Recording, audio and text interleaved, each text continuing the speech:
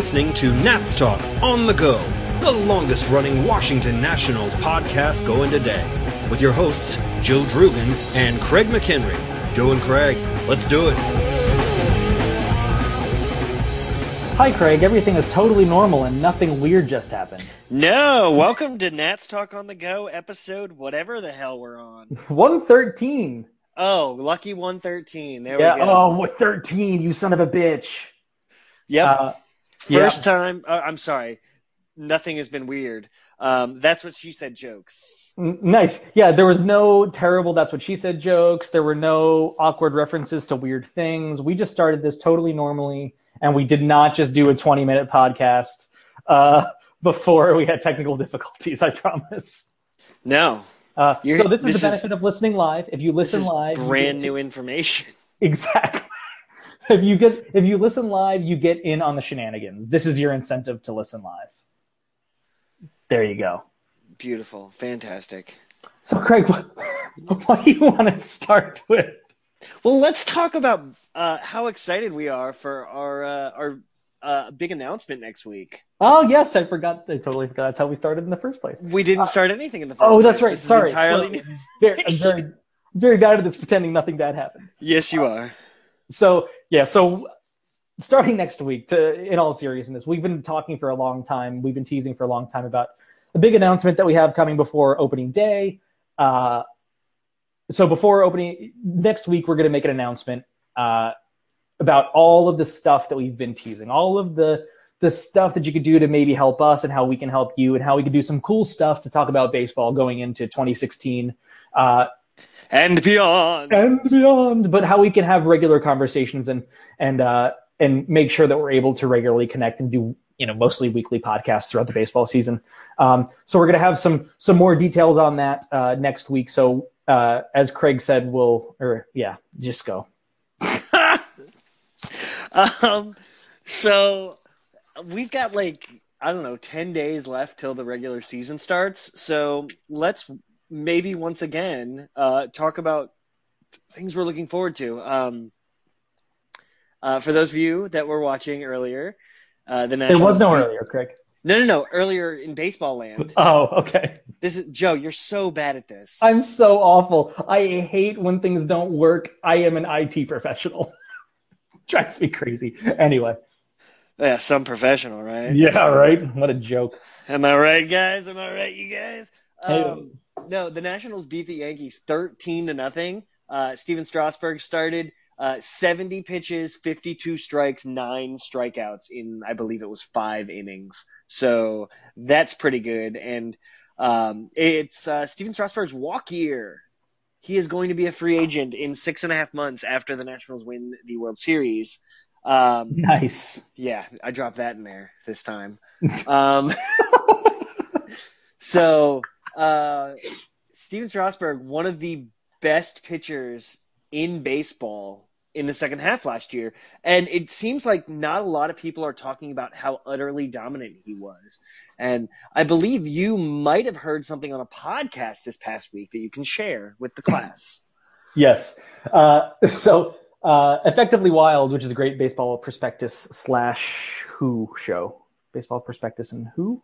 I don't know. And well, it used to be Ben Lindbergh of Grantland. Oh, he's with 538. Yeah. He's with 538 now, but it's still technically a Baseball Prospectus podcast. Gotcha. So Sam Miller is the editor-in-chief, I believe. Yes, I believe you're correct. But this week was the Washington Nationals episode of the show. So they had Chelsea Janes and James Wagner on J-Wags to talk about Nationals baseball. And it was an interesting conversation. And I believe it was Sam Miller that brought up that Steven Strasburg in the second half of last year had a 1.9 earn run average in the second half. And it's something that people don't talk about because he struggled at the beginning with a spring training injury, and he never got right until after he had a little extra time off, and he was awesome in the second half. Yeah, he was really, really, really, really good. And I'm wondering if that's the Steven Strasburg we should expect in his walk year.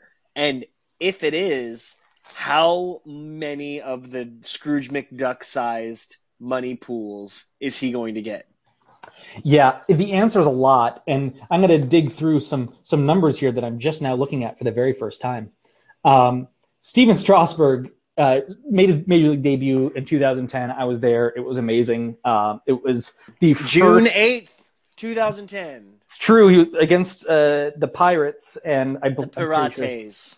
I'm pretty sure his first strikeout was Lastings Millage. Blastings Thrillage. Yes.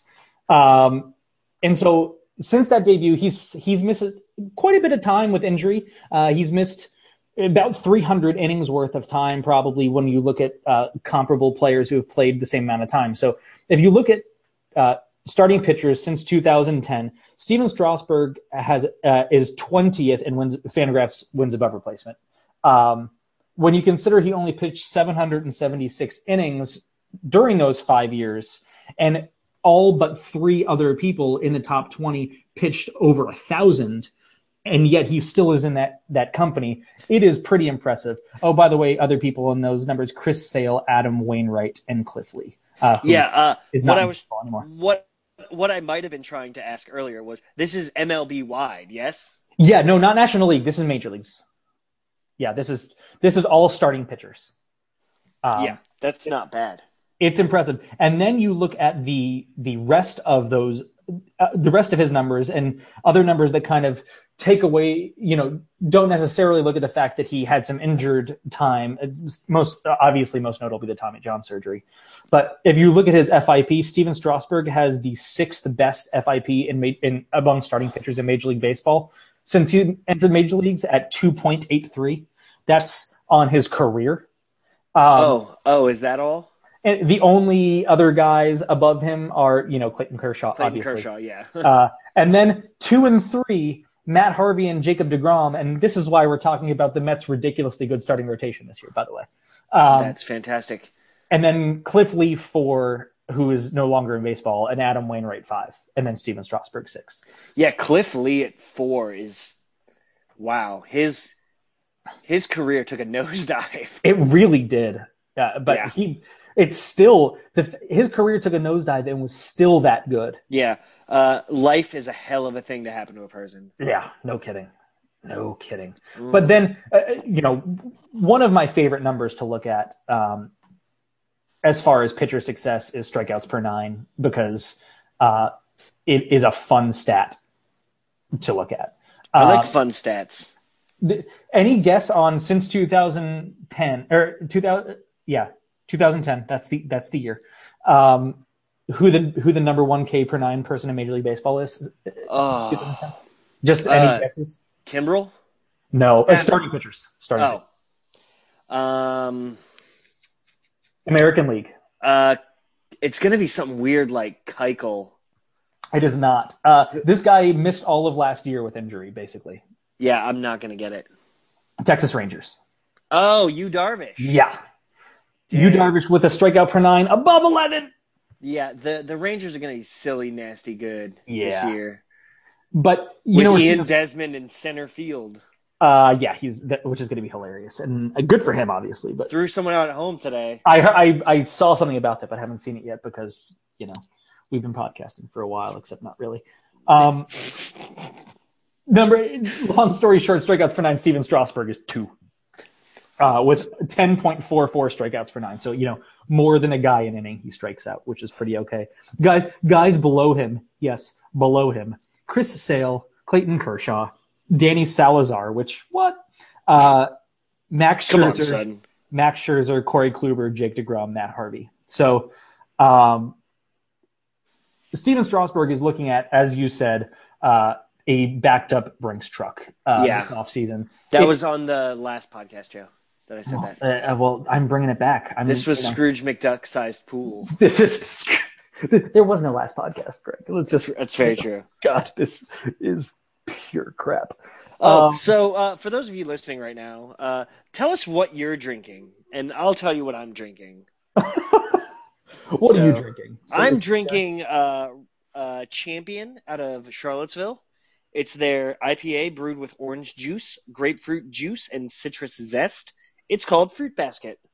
Ooh, yummy. It's pretty tasty. And I've got, as a backup, some delicious Spanish lager. So. I love it as a backup, just in case it goes long. Well, I grabbed a second backup while we might have been in somewhat of a technical delay. What? No, that didn't happen. Anyway, Strasburg's going to get a lot of money. Do you think he gets more than Greinke? No. No. Is it because he doesn't have the awards? It doesn't have the awards, and he's got a Tommy John on his record. I would think that a Tommy John would actually provide a little comfort that he's already had and that he's already had it. Yeah. I don't know. I feel like the breakdown of Tommy John arms do break down. We're starting to have more guys having second Tommy John surgeries. Well, that's just the Braves because they're terrible. Well, that is true. But no, I would lean on the side of I don't think Zach Greinke money. I think pushing 200 million money. So Steven Strasburg has a sub-2 ERA, wins Cy Young. Nationals have a stellar season. So we're not okay. So no, I'm here. I'm hypothetical land right now. Okay, gotcha. Okay, for shenanigans because there hasn't been enough of those tonight. Steven Strasburg wins the Cy Young this year.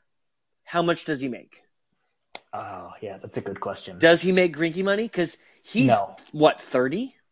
Yeah, he's young. I don't. Is he even 30? No, he won't be 30 by his free agent year. I don't think. Yeah, no, he won't be. He'll be 28 this year. Yeah. Wow. Okay. So. Yeah. Wow. Yeah. So. That question just got harder. So. Maybe okay. I still don't think I don't think he breaks 210. I don't. But Scherzer broke 210. He's got Boris. Yeah, I think he gets about Scherzer money probably a little bit younger, plus Scott Boris. But so maybe Scherzer money without the backloading. Okay. Because what did Scherzer's contract end up being worth? 180-ish? Yeah, around there. So I think he gets 200-ish, but without the deferral. Yeah, I think the deferral is a tool the Nationals have used because of something we might discuss later. Yeah, obviously. But yeah, Strasburg, I think, is one of my most, I guess, things that I'm most intrigued about to watch this year. Yeah. And if he's healthy, he's going to be ridiculous. Yeah, and that's a perfect actually lead-in to the next thing I'm looking forward to. In the Nationals' utter cleaning house after the season last year, the entire medical staff and conditioning staff got canned. Yep. They have an entire new staff, a focus on soccer-style analytics in terms of health. How much do you think this is going to come into play, or do you think it will at all? Oh, I think it definitely will. Yeah. I think you're already seeing it in spring training. And you can't read too much into spring training, and yes, the glut of injuries that the Nationals experienced in spring training last season was certainly some bad luck. Steven Strasburg, I believe he slipped on a baseball. I think it was something ridiculous like that when he had his ankle issue. So you're going to have those kinds of weird things, but you're already seeing the health this spring, a week before the season ends. By this point last year, the Nationals had already lost Denard Span. They'd already lost Anthony Rendon. It was done. They were already gone for opening day. No. Anthony Rendon was day to day. Yeah, but this is my point. Yeah, exactly. So they were gone, and I just feel like if it wasn't making a difference, we would have had something. Yeah. Players get hurt. Yes, that is inevitable. The year in 2012 when the Nationals' entire starting rotation was healthy for 162 games was just the most baffling thing ever, because that never happens. Right. That will happen once in 20 years of our franchise, which was a lot of the reason they actually had the success that they had, obviously. But I think that it's already making a difference, and I think it will continue to. There's only a certain level to which you can prevent injuries. obviously. Right. But I do think prolonging health before the inevitable injury is a significant thing and a good thing to achieve, because you're getting more innings from every guy on the field before they end up having that inevitable injury. Yes. What do you think? I really think it's going to make a difference, because if only for a little bit more clarity and a little bit more openness from the organization in terms of actually what injuries are. Yeah, you're talking about like you said, the day-to-day for an entire spring training. Yeah, which turns into a month and a half, 2 months, 2.5 months, 3 months. Yeah. When it's a day-to-day injury. I think just that. And then the Nationals had a lot of soft tissue injuries, hamstring pulls, oblique strains in the past couple years that really, I think, I mean, obviously not an expert. I sell beer for a living, for God's sakes. Not an expert in the body. If you've seen me, I've got a dad bod on fleek. So, wow. Yeah, that just Stop happened. It. Just keep going. So I think that a little bit of maybe a stretching routine.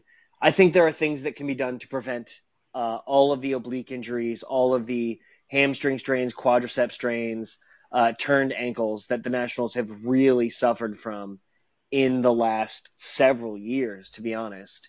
And I think getting Ryan Zimmerman healthy, keeping Anthony Rendon healthy, if those things can actually happen, it's going to make a huge difference in how the club performs. What does Ryan Zimmerman being healthy look like to you? 130 games. Okay, yeah, I was gonna say 120, and I think that would be awesome. Having Ryan Zimmerman for 120 games and hanging out with Clint Robinson for the other 40, I'm cool with that. Yeah, that is a platoon that I am okay with. If it means that Ryan Zimmerman plays 120 games like Ryan Zimmerman is capable of doing. Right, but I think the new staff is something that no one's really talking about, but they really should be. Yeah, because we haven't seen, knock on wood, my head, any major injuries so far this spring. I mean, you saw, I think it was Joe Ross took a pitch off the heel, or his heel, a comebacker off his heel, and he ended up being fine. But there's a lot of luck that that comes into a winning baseball team. A lot of luck that comes in terms of health, in terms of players having career years. And I mean, it's a fluky thing, but I think the Nationals can do a better job. And I am really encouraged by the start they've had this spring. Yeah. The one injury that worth noting is Bronson Arroyo, who had that rotator cuff tear turned bursa sac inflammation. I just like saying bursa sac. Yeah, that's what Bryce Harper had in his knee in 2012. In case you're, looking back on for a comp. So, no, it's not as bad as a rotator cuff tear, but it's not a little deal either. So I just feel like that little nugget is worth noting. Yeah. For sure. The one thing I wanted to say before we get too far off from the Strasburg topic that I had a note and forgot to look down at my piece of paper for. Nice. Dusty Baker has said that Steven Strasburg will be the third starter this year, not the second starter. Okay. And at first, I was like, "What?" Yeah. Are you like, because Gio Gonzalez will start the second game, and I was just like, "What is happening here?" And then I realized what it was. Steven Strasburg starting opening day at Nats Park. Okay. And to me, that's awesome. Yeah. I really, and this is the thing this is the gesture and the wherewithal that Dusty Baker has that Matt Williams will never have as a manager. Unless he learns it from somebody like Dusty Baker. Yeah. Is that Matt Williams or Dusty Baker recognizes that there are important pieces of pomp and circumstance. And whether Strasburg is 2 or 3 does not really matter. He was 3 last year. Jordan Zimmerman was 2. I thought it should have been the other way around. I still think it should have been the other way around. But Dusty, I think, is doing this for a reason. He knows that third game of the season is opening day at Nationals Park, and he wants Max Scherzer to start opening day, and he wants Dusty Baker, and he wants Steven Strasburg to start opening day at Nats Park. And I think that those two things mean something. And it's one of the things that has just really brought me around on Dusty Baker as manager. He gets those things. Yeah. Yeah. I like it. I wanted to bring that up because I think it's going to be really cool that on opening day at Nats Park, Steven Strasburg could get that start. I think that's awesome. Yeah. So that's all I wanted to say on that. You can pick up back on health or move on to your next thing. My next thing is basically what can we reasonably expect out of Worth and Rendon? In 2014, Worth and Rendon were both phenomenal players. In 2015, by WAR, they were probably the biggest drop-off players in baseball in terms of year-to-year decline. Rendon, obviously, huge health issues. Worth, obviously, health and age issues. What do we expect from those players? I mean, Rendon is young, but health has obviously been his bugaboo for the whole time. And Worth is 37.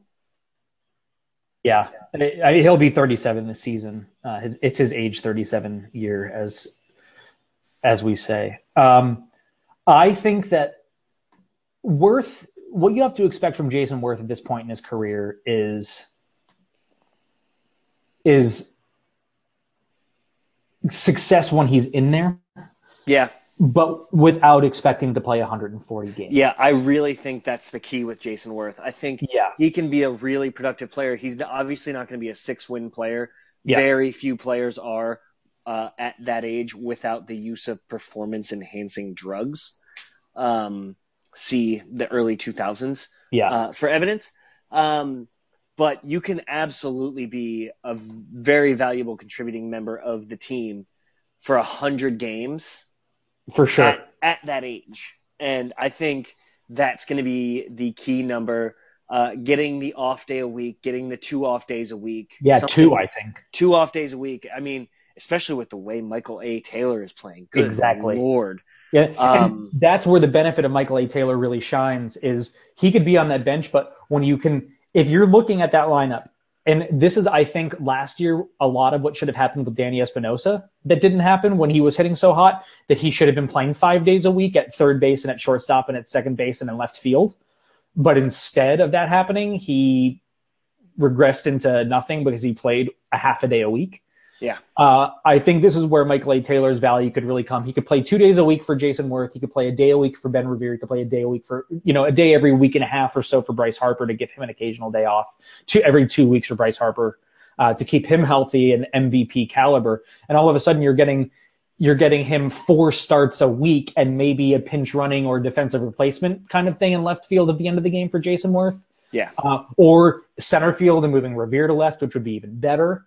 Mm-hmm. And Taylor is making an impact. You're still getting the benefit, which there is a net benefit of having Jason Worth in your lineup. Oh, not just for his on-field performance, but for his leadership in the clubhouse 100%. On the field. 100%. He's one of those cliche goes about the game the right way guys. Yeah. But you have to look at, he had almost 400 plate appearances last year and was one of 24 negative WAR players in Major League Baseball. Yeah. You have to take that into account for a player who's entering his age 37 season. With 2 years left making a boatload of money, you have to preserve him where you can. And luckily, the Nationals are in a place with their outfield where they can do that. It's why they went after Jason Hayward last year, last offseason, and why they went out and got Ben Revere. They obviously needed a center fielder, but they needed the outfield depth. And don't forget about Matt Den-Decker, who could make an impact as well. Yeah, I like Matt. He's there, and under club control forever. Now Anthony Rendon, he still managed 355 plate appearances last year. That's higher than I thought it was going to be. Yeah, and whereas in almost 700 plate appearances the year before, or twice the plate appearances, 6.5 WAR. In half the plate appearances in 15, 0.9. Yeah.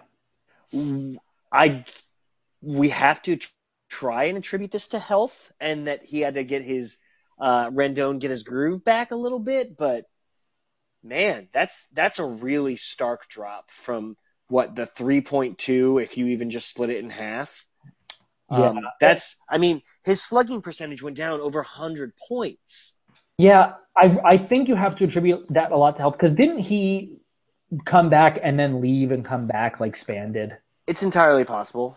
And if not, I think it was things aren't going well, we have to get you back in the lineup, so you're going to get back in the lineup now. We don't have a choice, yeah. Kind of situation. And don't forget, I think a huge factor for Rendon is he's going to be the everyday third baseman this year. There's no Yunel Escobar. There's no confusion. Anthony Rendon is going to play third base every day as long as he's healthy. Yes, third base, not second. Yeah, Anthony Rendon is not a second baseman. The only reason he played second base in his rookie season was because Ryan Zimmerman was still playing third base because they had and only because they had Adam LaRoche. Yeah.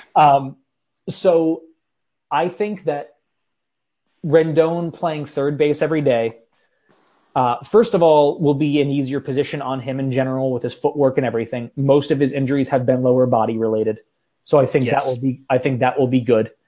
And if he could stay healthy, he probably has the fastest bat on the team.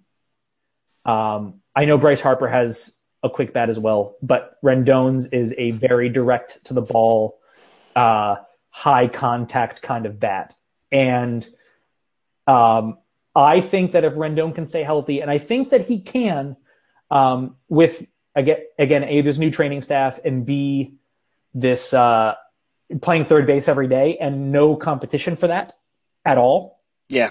I think that he can go back to his, maybe not 2014 top 5 MVP, but top 10. I could see Anthony Rendon getting back there. Yeah.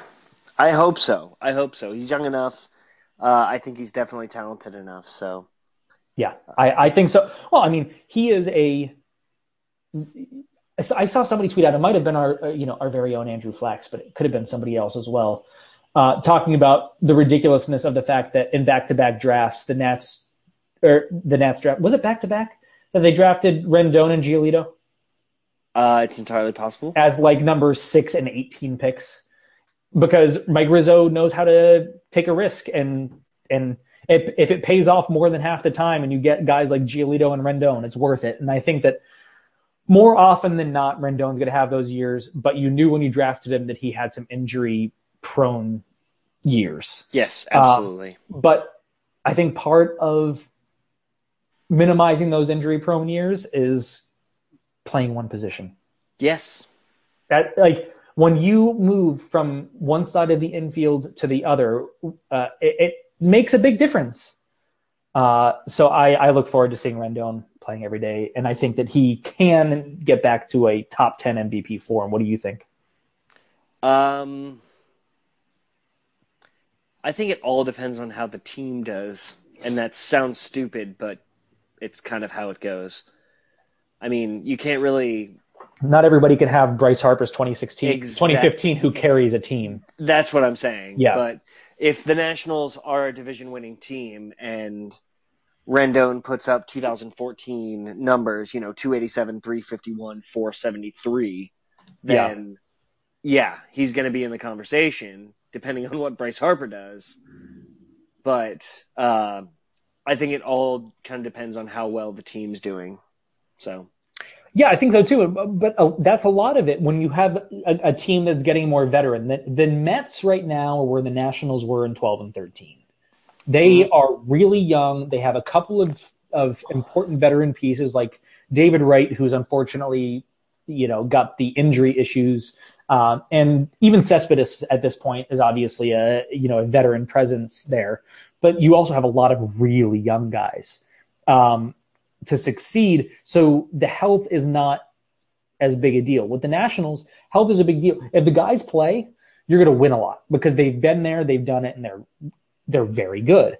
But it's just a matter of keeping guys on the field. And I think that when you look at a Nationals lineup of a top of a lineup, which includes Revere and Murphy and Harper and Zimmerman and Worth and it's good. it's a good lineup. So it's got potential. Yeah, it's just, can they stay healthy and remain effective? Yeah.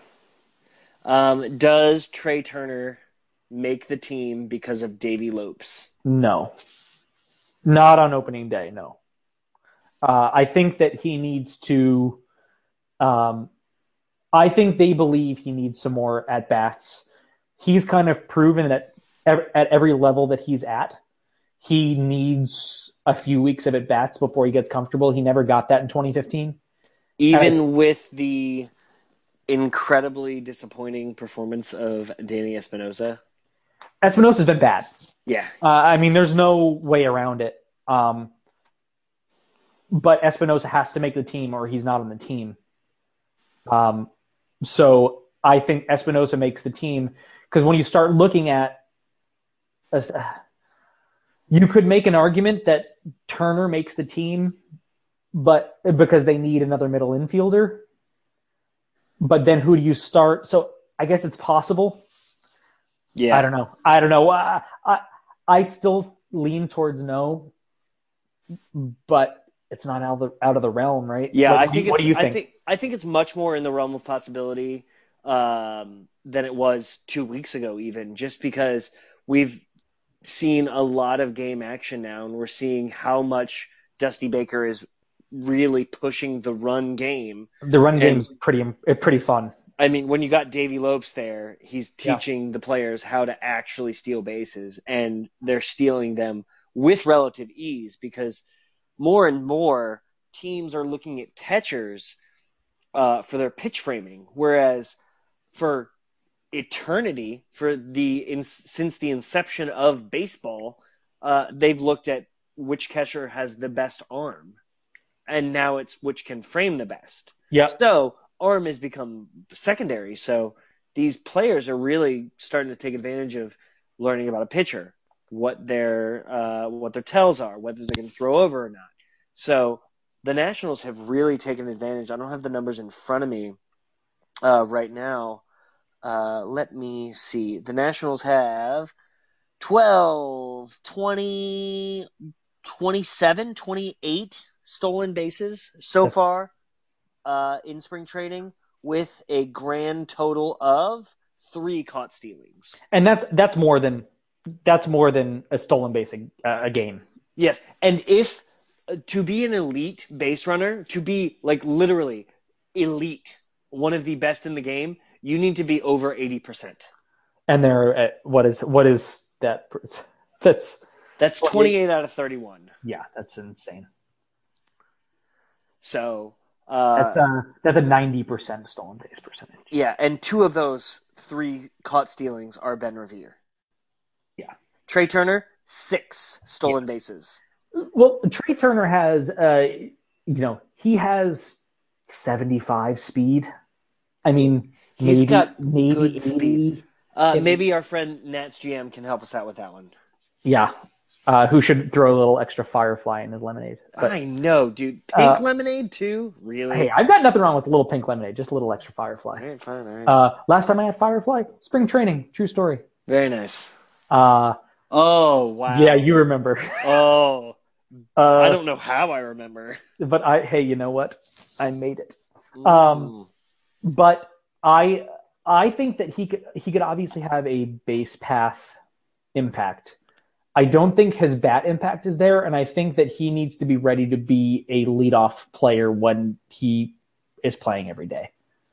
You don't see a point to them having him there if he's not starting? Not if he's not getting 15 at bats a week. No, I don't. I think he needs to get 15 at bats a week, at least. I think he needs to play on the regular, which he will obviously get in the minors because he's going to start at AAA and it doesn't matter what team he's on. So I wouldn't hate seeing him start at AAA in April. The only question is, who is your middle infield insurance? Otherwise, that's my one question. I don't know who the middle infield insurance is. I mean, maybe Stephen Drew makes the club. That's probably the best option.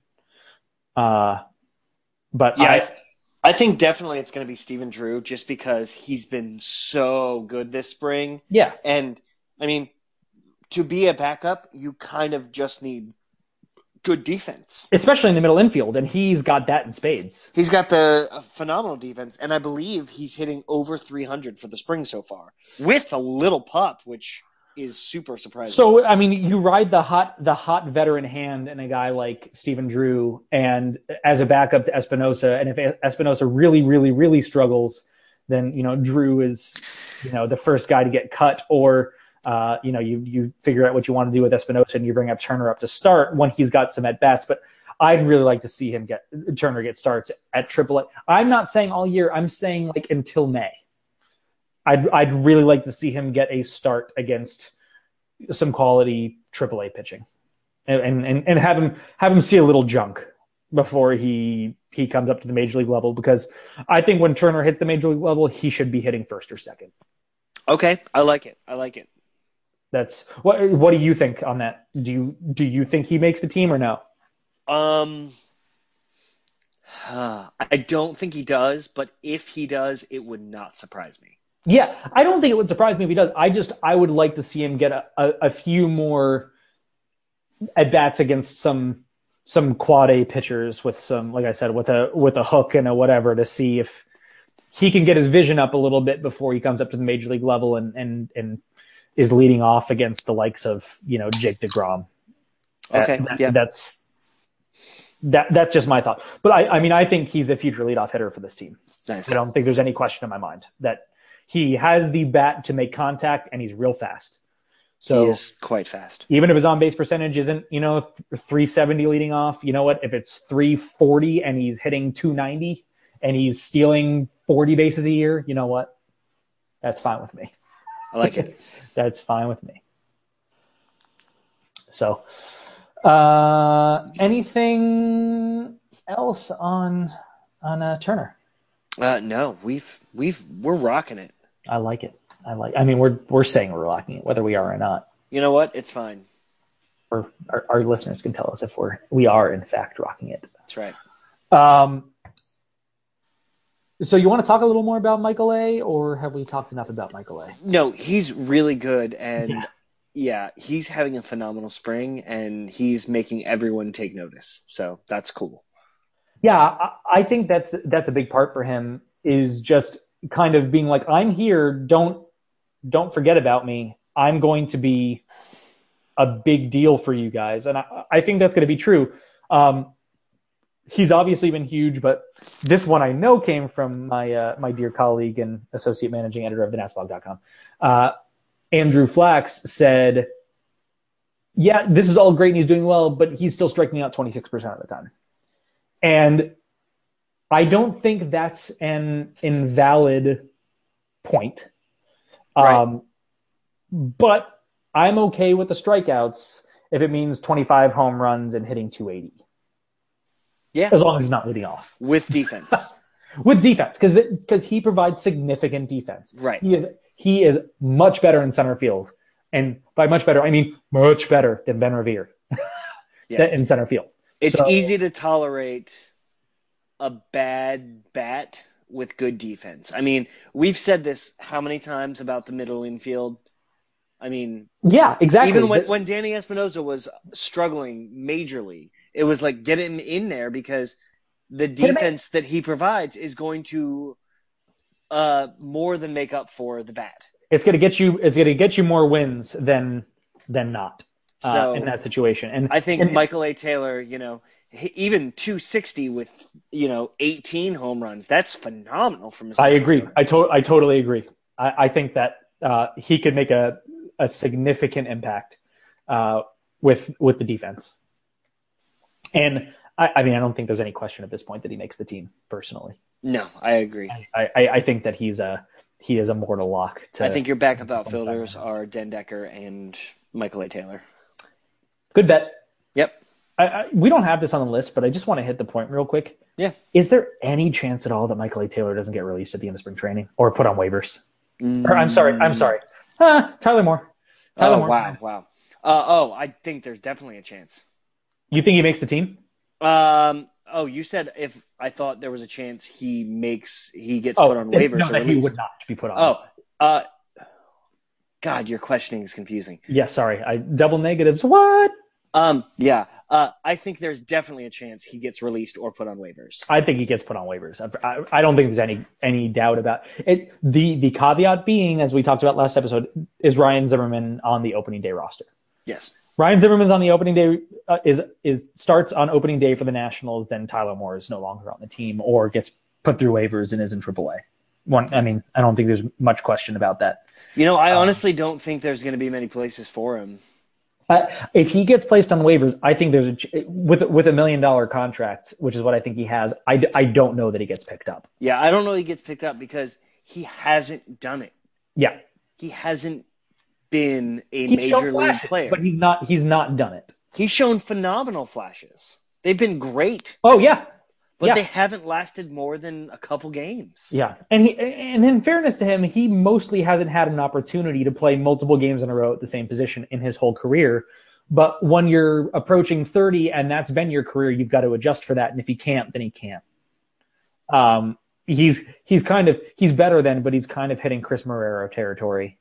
Very nice. Can only play one position, and he's blocked at that position, and he doesn't hit well enough for a first baseman to really play anywhere. That's Chris Marrero to a T. Yeah. I mean, Chris Marrero was a fine player, but he was blocked in the organization, and he wasn't a good enough first baseman to catch on anywhere else for $1 million. So I feel like Tyler Moore is kind of hitting that territory, unfortunately for him. Without the first round pick. Yeah, obviously. Ouch. Yeah. Ouch. Deep burn. Jim Bowden. Yeah.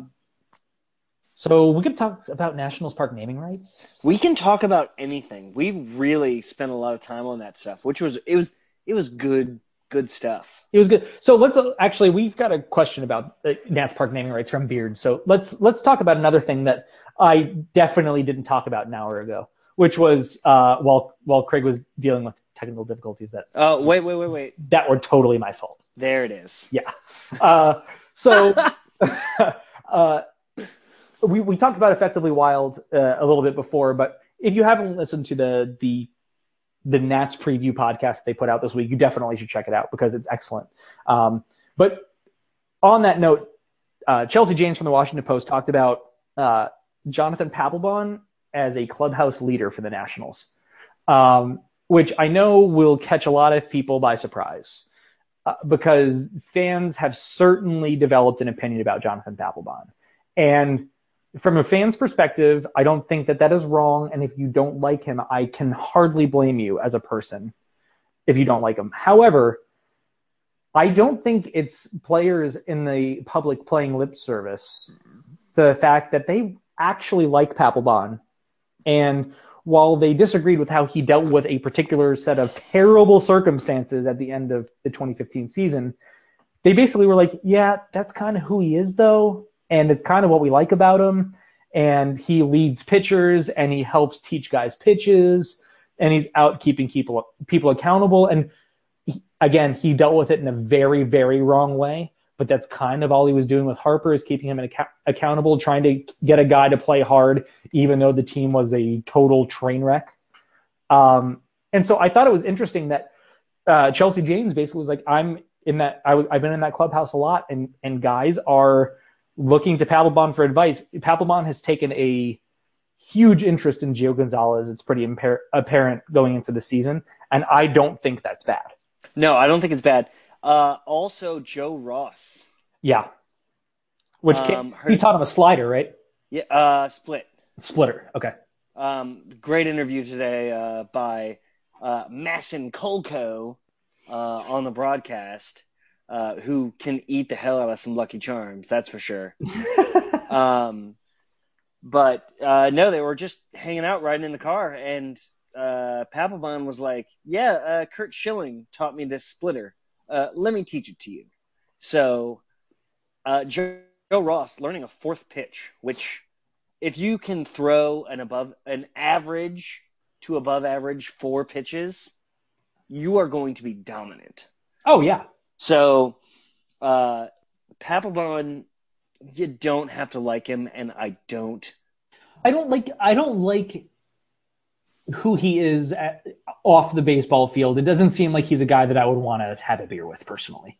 No, he has a very low beer ability. Yes. However, the clubhouse likes him. yeah. He and I can honestly respect about him that who Jonathan Papelbon is. He pulls no punches about that, honestly. No, he is who he is, and you can like him or not. And I choose not to like him. He is not a person that I would be interested in being friends with or whatever. But there is something to be said about someone that doesn't hide who they are. And Yep. he doesn't, and the players seem to respond to that. And these issues that happened at the end of last season happened. They were over, according to everyone involved, that day, which is great. He got suspended, which he deserved to be. Yep. And bygones have become bygones. And as of now, he's a teammate. He's helping out. He is pushing the players. And by all accounts, well. I mean, people are appreciating the fire that, they know what he is and they're appreciating it. Even guys from Philadelphia kind of were quoted in articles that I've read that were like, Papelbon and I bumped heads, but honestly, it was because he wanted more out of me. Yeah. He's not this like evil, sadistic person. Now he may, like I said, he may go about things the wrong way sometimes, but if the players in the clubhouse like him, and it seems like they genuinely do, why do I care? And go win baseball games. The thing that I want to mention personally is, I mean, I've talked a lot in the past about how utterly boring players like Mike Trout and Ryan Zimmerman are. Yeah. And Derek Jeter. Just nothing. Yeah. Just nothing quotes. Jonathan Papelbon is not a nothing quote. Yeah. I may not like what he has to say all the time. Yep. But he has personality, and that's something that should be encouraged. It's what Bryce Harper was talking about, and then guys like Chris Bryant came back and say, have a personality. And Harper's quote of basically, if I beat you and hit a 500-foot home run, and I'm going to take an extra second to watch it, and if you beat me and make me look stupid, you stare me into the dugout. And you know what? That's fine. That's fine. You beat me. I'll get you next time. Yep. And I think there should be more feeling like that in baseball. Yeah, it kind of goes into the wonderful Goose Gossage thing of the past week, and the great what was it? Who was it? Ken Rosenthal that wrote something about Harper? I don't know. There was a great piece. Might have been Rosenthal, or it was either Rosenthal or it was Passan. I don't remember. Okay, there was a great ESPN piece on Bryce Harper in the past week and a half, and there was a great piece that was pretty much like Harper said baseball is boring, which he's not wrong. There needs to be more excitement. There needs to be less of that. And Goose Gossage in his eternal awfulness. Yeah. Pretty much was old man yelling at clouds. You're not wrong. Yeah. I will try not to complain about Papelbon's quotes and everything. I don't want him to choke people, but I think that's a pretty reasonable expectation. I cut my line at assault. Please don't. Yeah. But I appreciate that he will say what's on his mind, because I think that should be respected even if I don't agree with it. I agree. Because I want to see more players saying what they really believe, even if it's dumb as shit. Yeah, because that's what brings personality into the whole world. It's more interesting. Yeah, it makes baseball more interesting. And why are we not striving for that? Heroes and villains. Yep. We should strive for fun. That's what baseball should be. That's how you get people to watch it. More bat flips. I saw a video today on Deadspin of a 4-year-old doing a bat flip, and it was awesome. That's amazing. And it's one of my favorite things during the season of what Cespedes Family Barbecue do. Oh, yeah. Just bat flips on bat flips. It's amazing. it's amazing.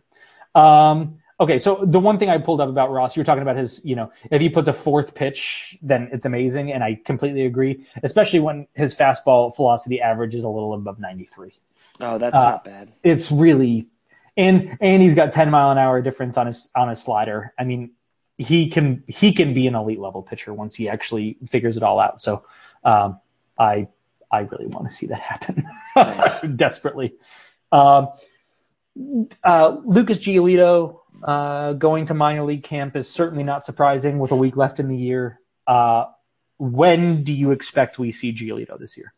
I think it's going to be earlier than we want. Because injury? Injury. If you look at the depth chart, who is the sixth starter? Taylor Hill. Yeah. Yeah, I mean, that's really it. If given the option between Taylor Hill and Lucas Giolito, what does Giolito have to learn in the minors, to be honest? I mean, isn't Giolito right now better than Tanner Roark? Yes. And Joe Ross? Yes. And maybe even Gio Gonzalez? Yeah, I don't know about Gio yet, but definitely. He's not a lefty, but he is good. Definitely the other two. And I think that with the fact that you're even thinking about, is he better than Gio Gonzalez? Yeah. That's even a conversation worth having. Yeah. I mean, Giolito could make the opening day roster. And I think he would succeed, but there are monetary and bingo year considerations, of course. If that injury happens after the middle of May. Yeah. After the window for Super 2. Whatever. Yeah, then Giolito is your call-up. Absolutely. No question. Because by then he's had 6 starts at the minor league level. Oh, yeah, those 6 starts, he's going to learn a lot. Yeah, I mean... Because he sure doesn't know how to throw a frickin' hammer. Yeah, his already is gross. He's disgusting. It's so no, I legitimately and he's done well in spring training against. He has started games, away games where teams have put in their top lineup, and he has carved them up. Yes, that's why I think he is. This is sounding ridiculous. I think he's a step below Strasburg, but a step, not 5. Well, I think that's what the Nationals, if they can't re-sign Strasburg in the offseason, I think that's what they're hoping. I think that's absolutely what he's there for. He's going to replace Strasburg. He's going to be the new number 2. Yeah, and I don't think the Nationals will re-sign Strasburg. But that's for long down the road. But yeah, Giolito's there, and he's phenomenal. But I think right now he's the 3rd best pitcher they have. Yeah. And I long term or right now? I think right now. I still think Gio's better. I don't know, man. I still think Gio's better. I think right today been more consistent. But we can't really. I think the 21-year-old has been more consistent than the veteran. We can't really know that though. He's made a handful of starts above high A.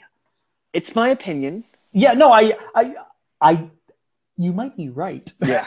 But I don't know that we can possibly know that yet, that he's better. And I think that Gio gets a bad rap.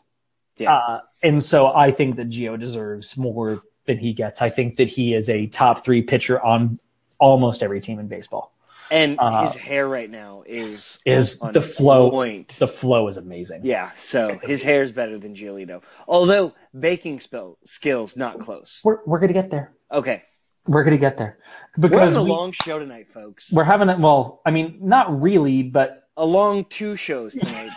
Long show and a half. Let's call it a show and a half. I like it. So about a week ago, I feel like. Is anyone still listening? Is anyone out there still listening? Quite a few folks still. Okay, good. Tuning in. About a week ago, Mike Lilburn, maybe. I like Lilburn. Asked about Danny Espinosa, and I favorited it because I wanted to make sure I brought it up. At the time, he said, when do we start panicking about Danny 0 for 17, love his defense, but that leaves more to be desired. I think the day that he tweeted that, Danny went 2 for 3, and I was kind of like, that's fun. But we talked about it a little bit, so I don't want to spend too much time about it, but I wanted to mention the question. It's something to be concerned about. I mean, you have to look at it and say, I haven't watched a lot of spring games, to be totally honest, but a lot of things that I've been reading is that he's looked bad. His swing has looked bad. His first hit obviously came from the right side of the plate, where he's always been stronger. And he even played with only hitting from the right side last season because he was in that situation. So, and I think it's one of the things that Matt Williams really did for Danny Espinosa was helped figure his swing out. And I think he needs Rick Shue and Dusty to help him out there. Hopefully he figures it out. His defense is a net positive to a point, especially when you have a guy like Daniel Murphy, whose bat is a net positive, but defense is not. But it's something to be concerned about. Do you have anything else to add about that? This is I'm coming from a place that Joe does not understand yet. Danny Espinosa is going to becoming a father. Yeah. Oh, yeah. Right. His mind is in 500 different places right now, and it's terrifying. Yeah. I'm going to give him a little slack because that's a big deal. His wife is pregnant, and they're, I believe, having a son. I don't know. I think it's a son. He and Sarah are pregnant, and it's wonderful, and I'm really happy for him. But it's a big deal learning that you're becoming a parent to a living thing that you're going to have to take care of. Are you alluding to Ian Desmond Papa strength, like when he would have a kid in the middle of the season, then would explode defensively? Yes. Or offensively, excuse me? A little bit. I mean, that's definitely part of it. And I mean, I think Ryan Zimmerman's having another as well. Yes, he is having another. But I think that there's a mental aspect that goes in everything where you realize that your life is going to be completely different from that point on. And it kind of gets in your head and you kind of get all over the place for a little bit. So that could very well be happening with Danny Espinosa because we need to always, always, always try and remember that ball players are people too. Yeah. They have human things happening in their life. They have human things and health issues and family issues and everything. For sure. But you still have to be able to play for your team. I think he will. And it's spring. So I have all the faith in Danny Espinosa. The year that Drew Storen had 40-something saves, he had like a 15 ERA in spring training. So I don't put a whole lot of stack into spring training. And then there was a year that Mike Morris, I think, hit like 400 in spring training and hit nothing for his first 2 months of the year. God, I loved Michael Morris. Yeah, what's not to love? Good dude. All right, next question, because this is going to be the longest podcast we've had in a while. I'm for it. How's the battle? Mike Munson asks, how's the battle for shortstops shaping up? When might we see Giolito in DC, which we hit? And is Craig joining the bullpen, which it leads to another question that Mike asks, which is ask Craig about his fastball, which I want to. So battle for shortstops shaping up. On the same note, does Danny Espinosa start opening day at shortstop, or does Trey Turner, or does somebody else? I guess, but really one of those two. Barring injury, it's Danny Espinosa. So talk a little bit about your killer fastball, Craig. Why don't you take 30 seconds to talk about yourself? Oh, God, this is awful. I was at the Clubhouse Social last week. Thank you very much to Valerie with the Nationals and the entire National organization for inviting little old me into the clubhouse to do things and drink and eat and be merry, essentially.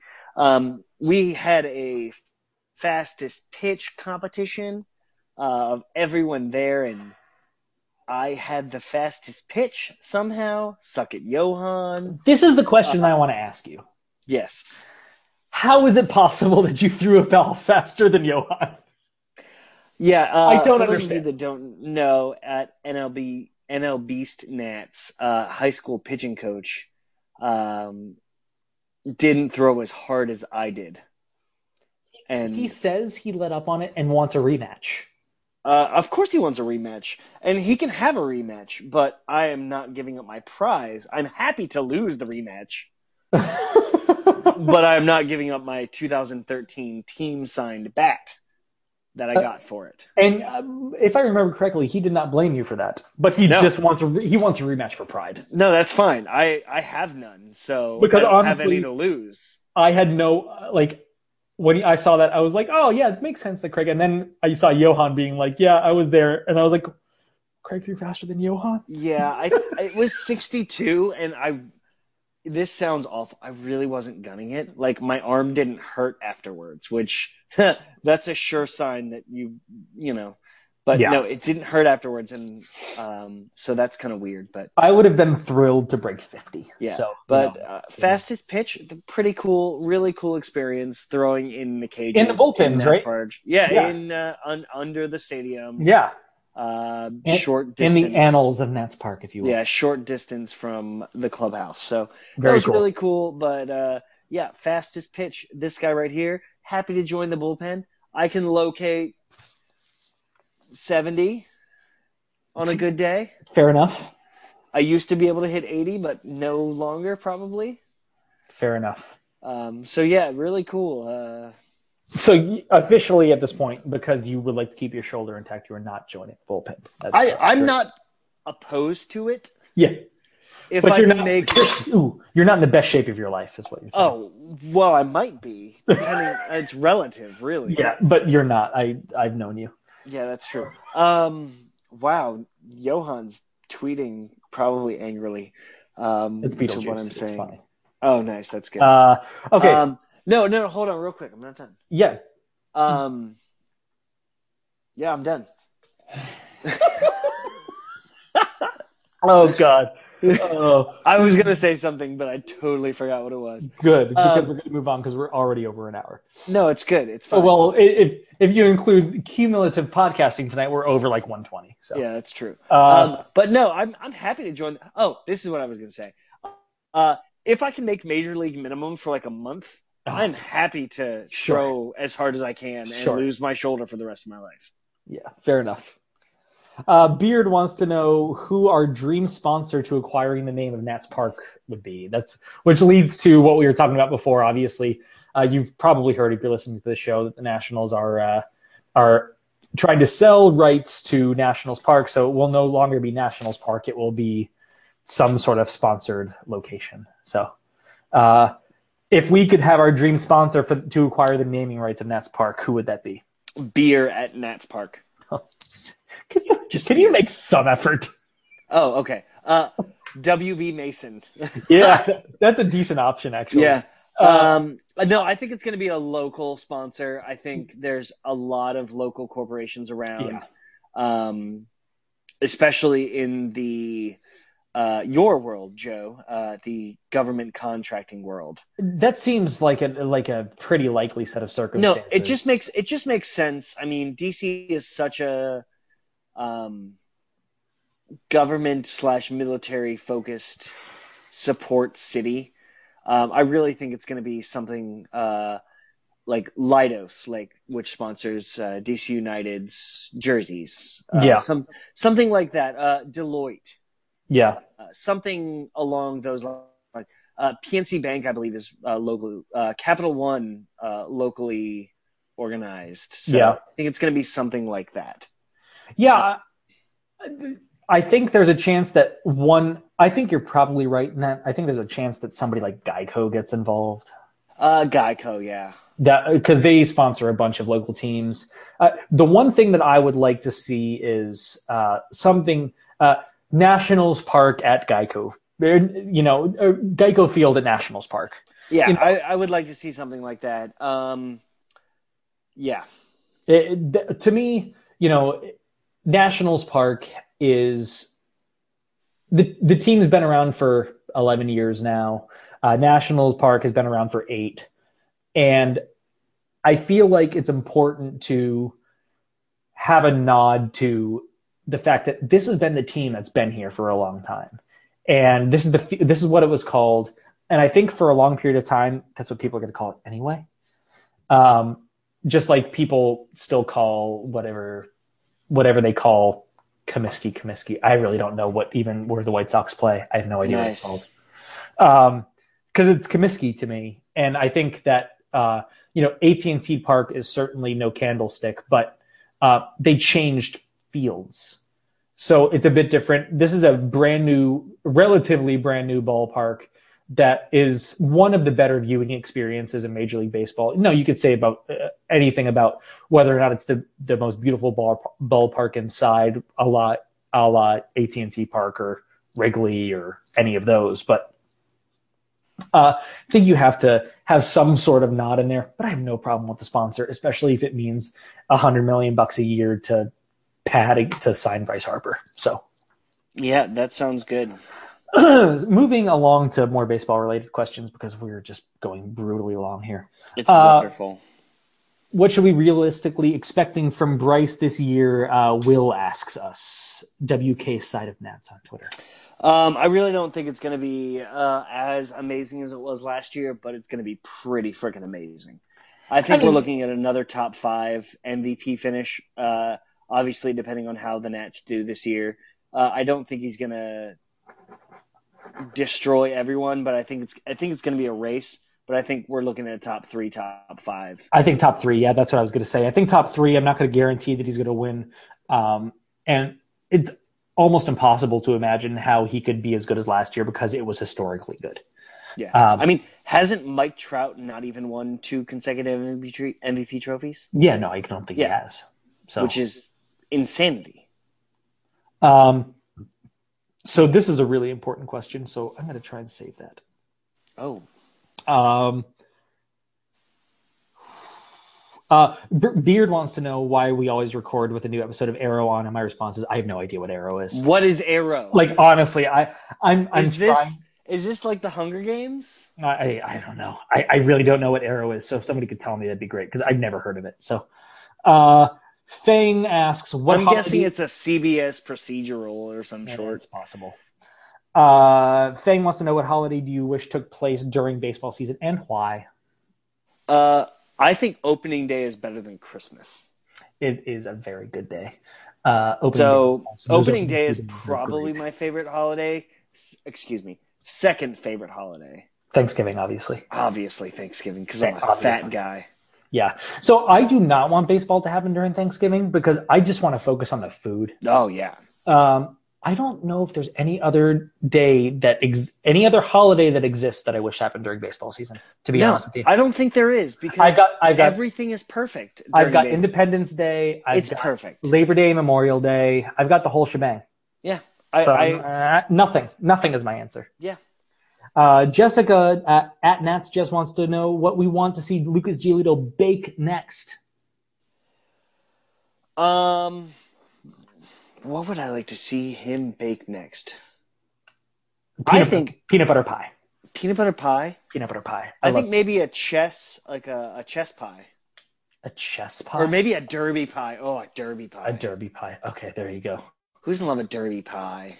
Derby pie. Faye wants to know which sport has the best preseason and which sport has the worst preseason and why. Best baseball, worst every other sport ever. Yeah.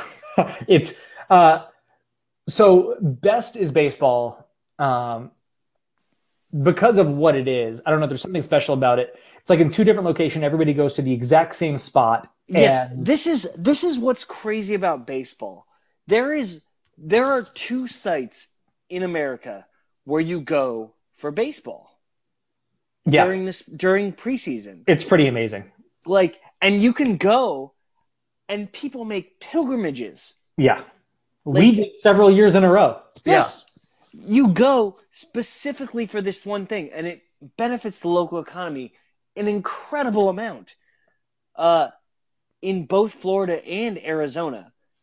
It's really unbelievable what it actually is. And if you think about any other sport, I mean, when you think of NFL preseason, you see a starter for a quarter. Yeah. Then you see the backup for 2 quarters. Then you see me for the 4th quarter. Yeah. That's pretty much what it is. And no one cares. Everyone spends all of the money and is gone by the 2nd quarter. And then you have NHL. What's NHL preseason? Do you even know? I mean, I'm guessing it's games, but no one gives it's games, and I'm not even sure the NBA has one. No one gives a good damn. Yeah. Spring training is special. It's a different kind of feel to it. So the worst, I was going to say the NBA because I'm not entirely sure they actually have one. I know they do, but I've never seen a game.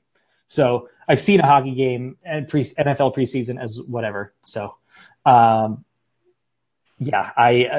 is the best. And it's baseball. It's no question. It's not even. I'm speaking from a bias, admittedly. However, it's baseball because it's not even close because of what it is. Yeah. Fans flock to the, like you said, they flock to the game. They flock. Nobody does that for. There is legit flocking action. There's hashtag flocking action. The worst. Mike also asks, is Blake Trinan's absurd spring training ERA a mirage or evidence he's turned a corner? Spring training ERAs are always a mirage. However, I still believe Blake can be legit. I think he can definitely be legit. I think part of it is that he has some experience under his belt now, and he's learned how to pitch instead of how to throw. Yeah, and location of pitches. Mike Maddox has obviously helped out with his changeup, apparently. And if he can get doesn't have a really good second pitch. If he can get a really good second pitch, let alone a third, just a really good second pitch besides a 98-mile-an-hour sinker, he's going to be a legitimate force at the back of the Nationals bullpen. And I said that last year. I still believe that it's true. Absolutely. For sure. And Beard tells us apparently Arrow is the Green Arrow from the comics, and it's a CW show. So look at that. I had no idea that was a thing. Is CW like the WB? It's the WB. Okay. Yes.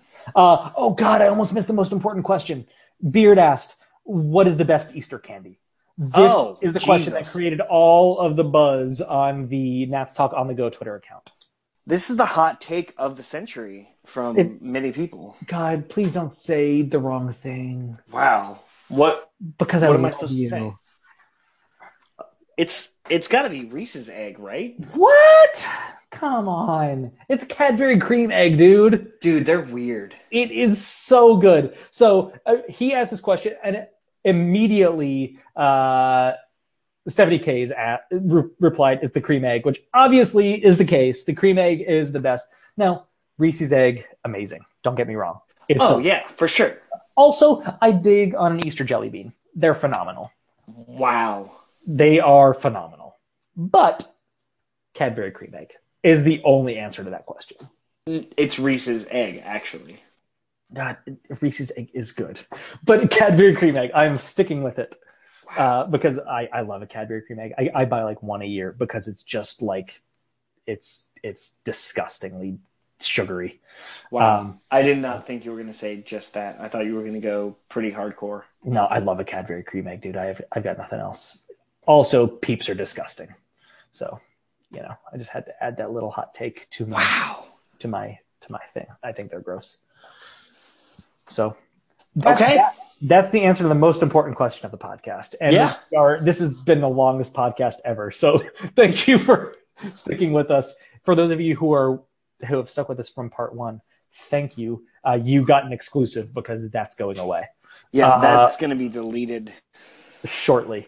But thanks for tuning in to episode 113, lucky number 113 of Nats Talk on the Go. We appreciate it, and we will talk to you guys next week for our big reveal. Next week, big reveal, hashtag flocking.